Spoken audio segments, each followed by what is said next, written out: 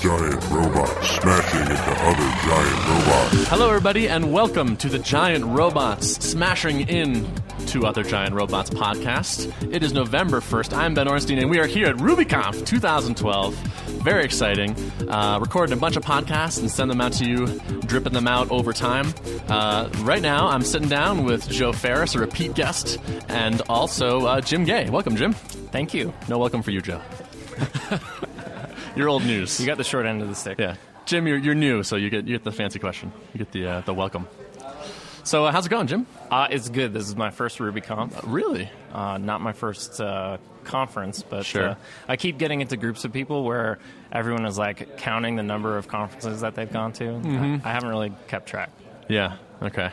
I had a spike this year. We just went off the charts. So wow. Yeah. How many have you been to, Ben? I don't want to say on the air. Your mother might be listening. That's right. Exactly. My girlfriend thinks I'm going to work things, so I don't want her to. So, Jim, you're in the process of writing a book. I am. An ebook. Electronic book, nonetheless. It is all electronic. Called Clean Ruby, and it is about DCI.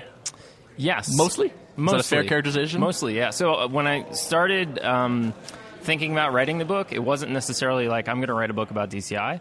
It was that I'd been on big projects where the code base grew difficult to understand and the spreading of knowledge among the different developers was difficult.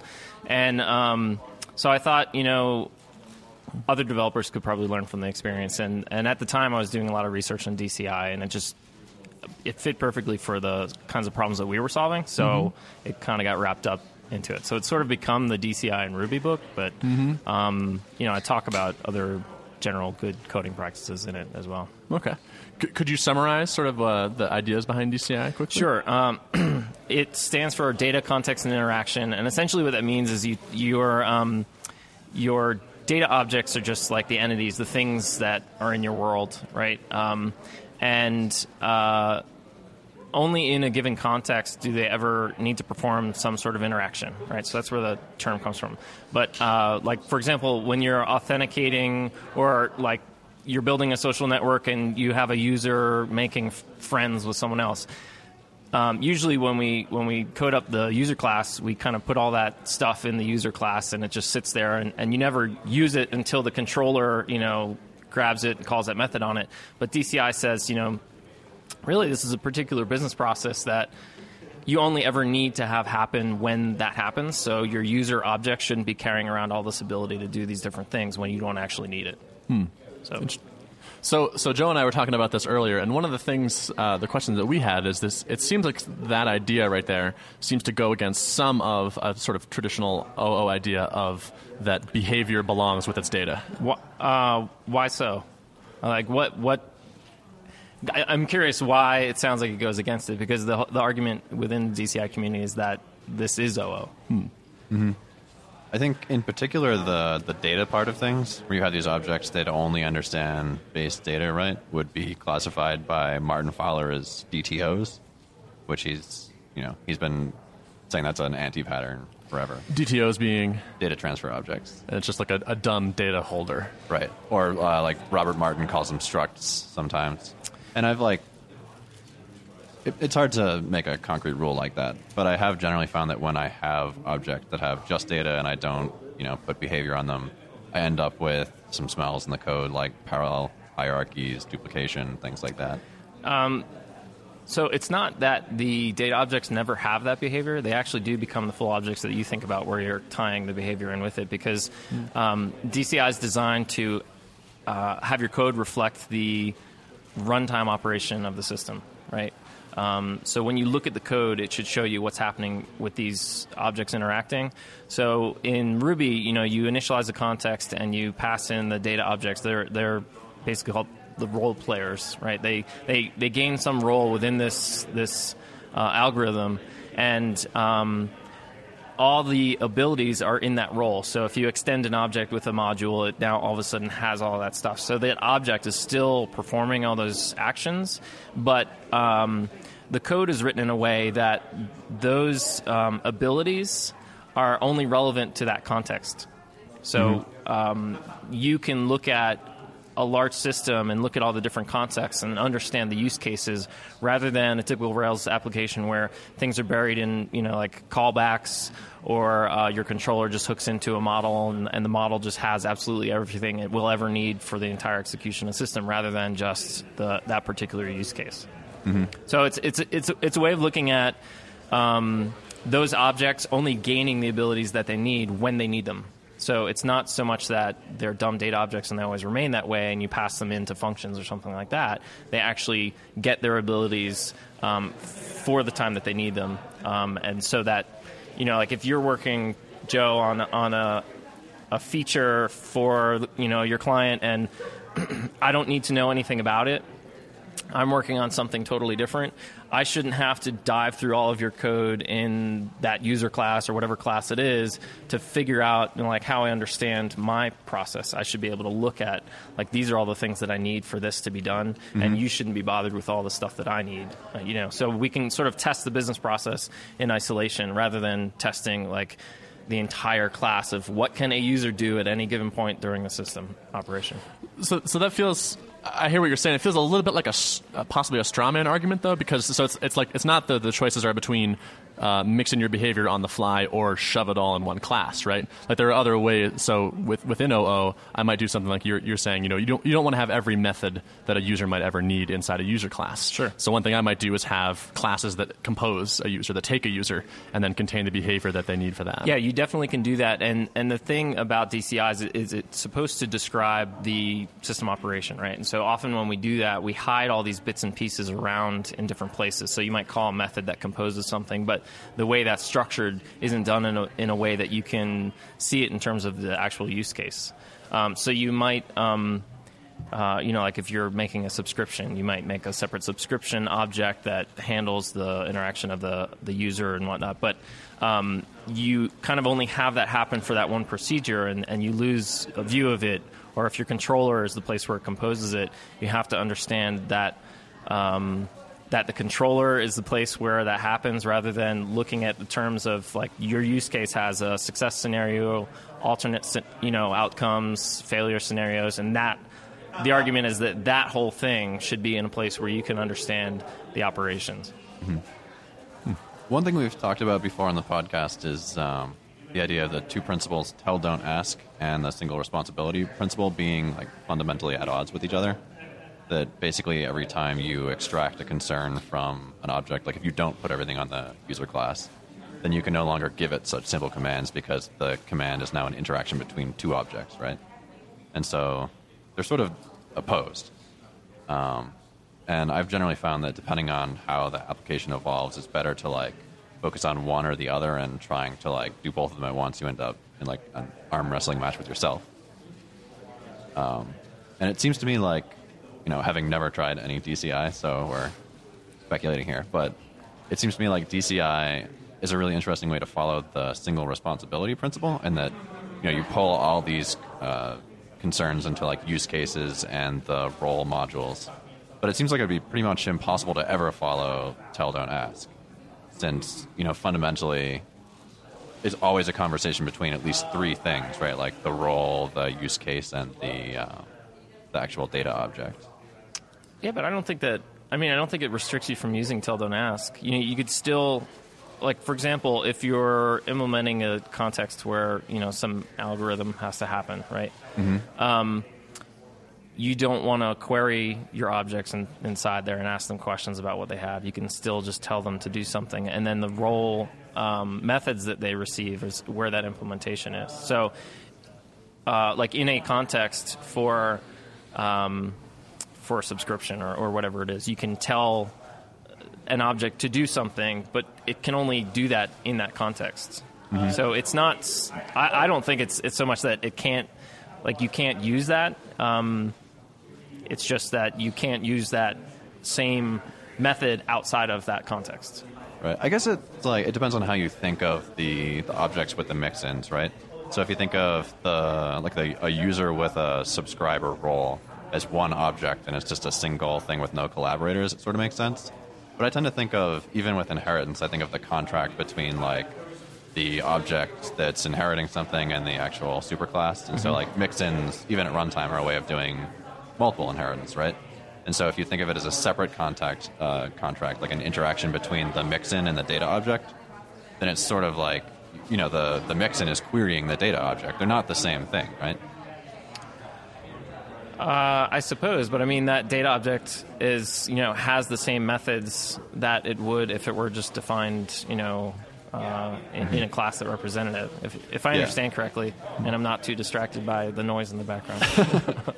No, I guess what's important to me is like the fact that the data objects have to expose this data to all the mixins that use them means that it's not fully encapsulated, right? So like when you have objects that hide their data behind behavior, then it's encapsulated within that one class. Like that nothing that ever uses that is interacting with that data, and so you're following whatever contract you set up externally.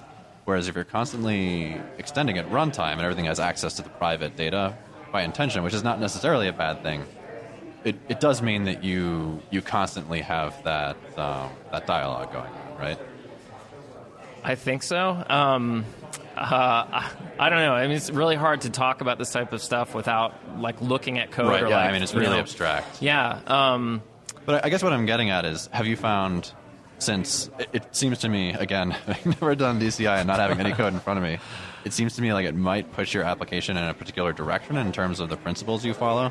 And so I'm wondering, have you found it to be universally useful in like every application? You just like on day one, you're like, well, of course I'm making, context and I definitely start there.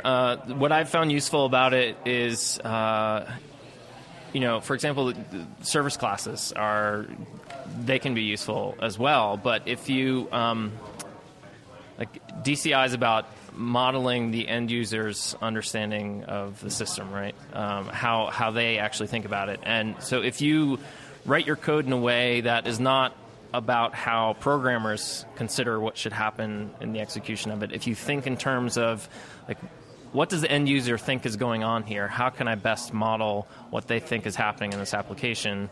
I start with the context because I don't really care about what data is there. I just sort of start describing how are these things interacting, like what's going to happen. I was actually just having a conversation with somebody else where I will start with some pseudocode for a context. I won't start with a test because I want to just get it down and put it in a place where I can figure out and see what's going to happen during the execution of it. So I may go and remove that and then test drive it, or I may just test afterward. But I think ultimately you want the execution, the running application to be easy to understand. Like often when we have all these separate objects and different responsibilities completely separated out, you kind of lose an understanding of exactly how they come together. So you can look at your code base and see all the bits and pieces, but it's not really clear how they come together. And DCI sort of gives you that way of thinking about it. Like, put it in this context. This is describing a very particular thing, So I'll start there. I'll think about, what does the business owner want to happen here, or what does the user really need this application to do? And I just sort of describe the different pieces of what's happening. And even just, this gets into why I think Clean Ruby is not just a DCI book, but even just thinking about the names that you use. Like I've gone down the road of using certain terminology, and then if I stop and I think, well, what do they think is happening here, or what do they want to be happening? You just kind of change the words to what they might want. It changes your perspective on how you think the operation ought to go, and it can really help you clear up the code base. So you're saying it's sort of using more domain language that's in the realm of the user's view of the world. Absolutely. And fewer words that are talking about things in your world. Yes. It sounds like sort of taking that principle that's been popular lately in Ruby of like outside-in development and just taking it a little further, right? Like people do it a lot in tests now. Sometimes people only test outside-in. Right. And then taking that to the next step and doing it on the implementation side as well. And Yeah, so if you think about the definition of OO, like I raised the question in the book about, what is OO, and when I had reviewers, give me feedback on the book, everybody had, like I said, there's no real clear definition of OO. And everybody claimed that there was, and they gave me a different answer for what was the real definition. So I kind of go into that a bit. But if you think about Alan Kay designing it in terms of cells doing different things, you can look at it on a really high scale, like our networks. We have different hubs, and the networks send messages to each other, and then inside there we have computers that talk to each other, and inside the computers we have programs that talk to each other. So when you think about DCI, you can look at stuff like I've been doing a lot of reading of Alistair Coburn. He's got a great book called Writing Effective Use Cases, and he talks about the way you can write a use case at a very high level that the user cares about. This is how the system works. But then there are different stakeholders who care about different things, and so you can write a context that describes that operation, but the actual saving of data or calculation of things, someone in the development team has more concern over how that's going to run. What kind of things are you going to do to make sure that happens efficiently? A good example, and the canonical example that's always used in DCI, is the money transfer. Right, I talk a bit about that in the book. You have, when you transfer money from one account to another, you don't have a source account in your bank, and you don't have a destination account. You have checking and you have savings, all that stuff. And during the context, that use case of you using it and transferring money, they play different roles and they transfer money. So that's a very high level view of what the user thinks about when they're using the system. But on a lower level, that account object isn't actually a record in a database with a value stored of how much money you have that you add and subtract. It's a calculation of a bunch of different transactions over time. So when you go to ask what the value is, that itself is a lower level context of what's happening. So, the account plays a role as just an account holder of data, but internally the structure of it can be that you have these collaborating transactions to determine the value of it. Mm-hmm. Does that approach of, taking the implementation and designing it from a use case perspective, is that ever difficult in things that are like multi-step kind of things? So, like, for example, if you write an acceptance test, you can have multiple steps where it's like, first I add something to my cart, then I increment the quantity, and then I check out without being signed in. And if you think of like the individual things people can do, like if it's a shopping cart program, as a user you'd say like, well, I can buy something. But the actual workflow for that may be pretty involved, right? Like you sign up, then you add things to your cart, then you check out, then you choose payment. So like when you're designing the use case objects, how do you get the multi-step objects to relate to each other in a meaningful way? It depends, and I think it ultimately comes down to your mental model of the system. So what does the user think about? What do they think is happening, and what do you think is happening? And so given any problem, any set of developers could come up with different ideas of how something ought to happen. But you could do a high level use case of like what happens on a grand scale when you're buying something. So even taking the cart aspect out of it, I have a cart and I check out, and that could be, a higher level one. And then that context itself could initialize lower level context to describe the behavior of what happens when you try to add something to your cart. And, who knows, maybe you have a budget attached to your cart, you try to add something and it gets kicked out. That's a very specific business case that you'd have to, have the right mental model. So there's any number of ways you could do it, but the benefit of putting it in terms of a single place where you understand that entire use case, it's just a lot easier to think about what's going to happen when it does run. So you could have multiple contexts running the different steps if you need, or maybe there's just multiple methods that need to be called by different actions. Oh, that's interesting. So it's not like a lot of the examples that you see from like the earlier examples from non-Ruby programmers, they would call like execute on a money transfer, right? And so a lot of people saw that and they're like, oh, execute, okay, so I need to use execute when I'm doing DCI, but you don't. And you'll see examples now like call is a good method to use because there's a lot of things in Ruby that respond to call, so you can always slap a Lambda in there and have it operate the same way. But your domain has language that you would actually use. The user thinks about starting something and finishing it, or whatever those words are. You may have those same number of steps, and you might have those same methods on the context itself. So one test for me of sort of new programming paradigms and ideas like this are their flexibility in the face of change. So it's relatively easy to say, oh, this works. The first time we wrote it, and for like the first 3 months, everything is great. Do you have any like long-lived apps that you've used this approach on and that have responded well as you've changed them? I haven't, but the two things that I do know is that it'll protect you from changes in your framework as long as you manage your dependencies properly. A lot of people will put code into a controller not thinking about what potentially could change with Rails controllers, and they rely on certain things. For example, strong parameters, is now everybody's going to have to go back and change the way they do parameter, passing into their models. And that really is a business use case. Like if you think about the terms of what should be required on a form and what you can accept and can't accept, that's a business use case. And if you separate that out from your controller and have that in another area, then you'll be focusing on the business value rather than just saying, oh, we just accept any parameters that come in, which are, is great for an active record model in Rails 3 and 2 and all that. But, in Rails 4, that it's not going to accept that is a good thing, but it's still stuck in the controller layer, and you think about it in terms of the controller rather than your business use case. So there's that. I think if you build your application based upon the business need first and then put it into the framework, then you're protected from changes in your framework, and you can change your framework if you decide to.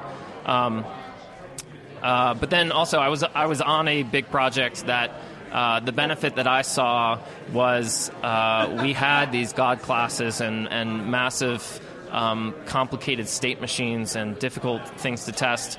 And when I started trying to understand DCI and play with context, I realized I had this sort of separate sandbox for myself to understand the operation of the system that didn't involve everything else. I didn't really care about everything that happened, and I could look at it without all the other stuff and baggage that came along with whatever callbacks were in there, and if I didn't create things in the proper order, testing previously because we hadn't coded it properly. Now I could just separate it completely. I didn't care about what was in classes. I didn't have to refactor the class to change anything. I just created the context. I had my modules that defined the behaviors in there, and then the role players came in and they did their thing.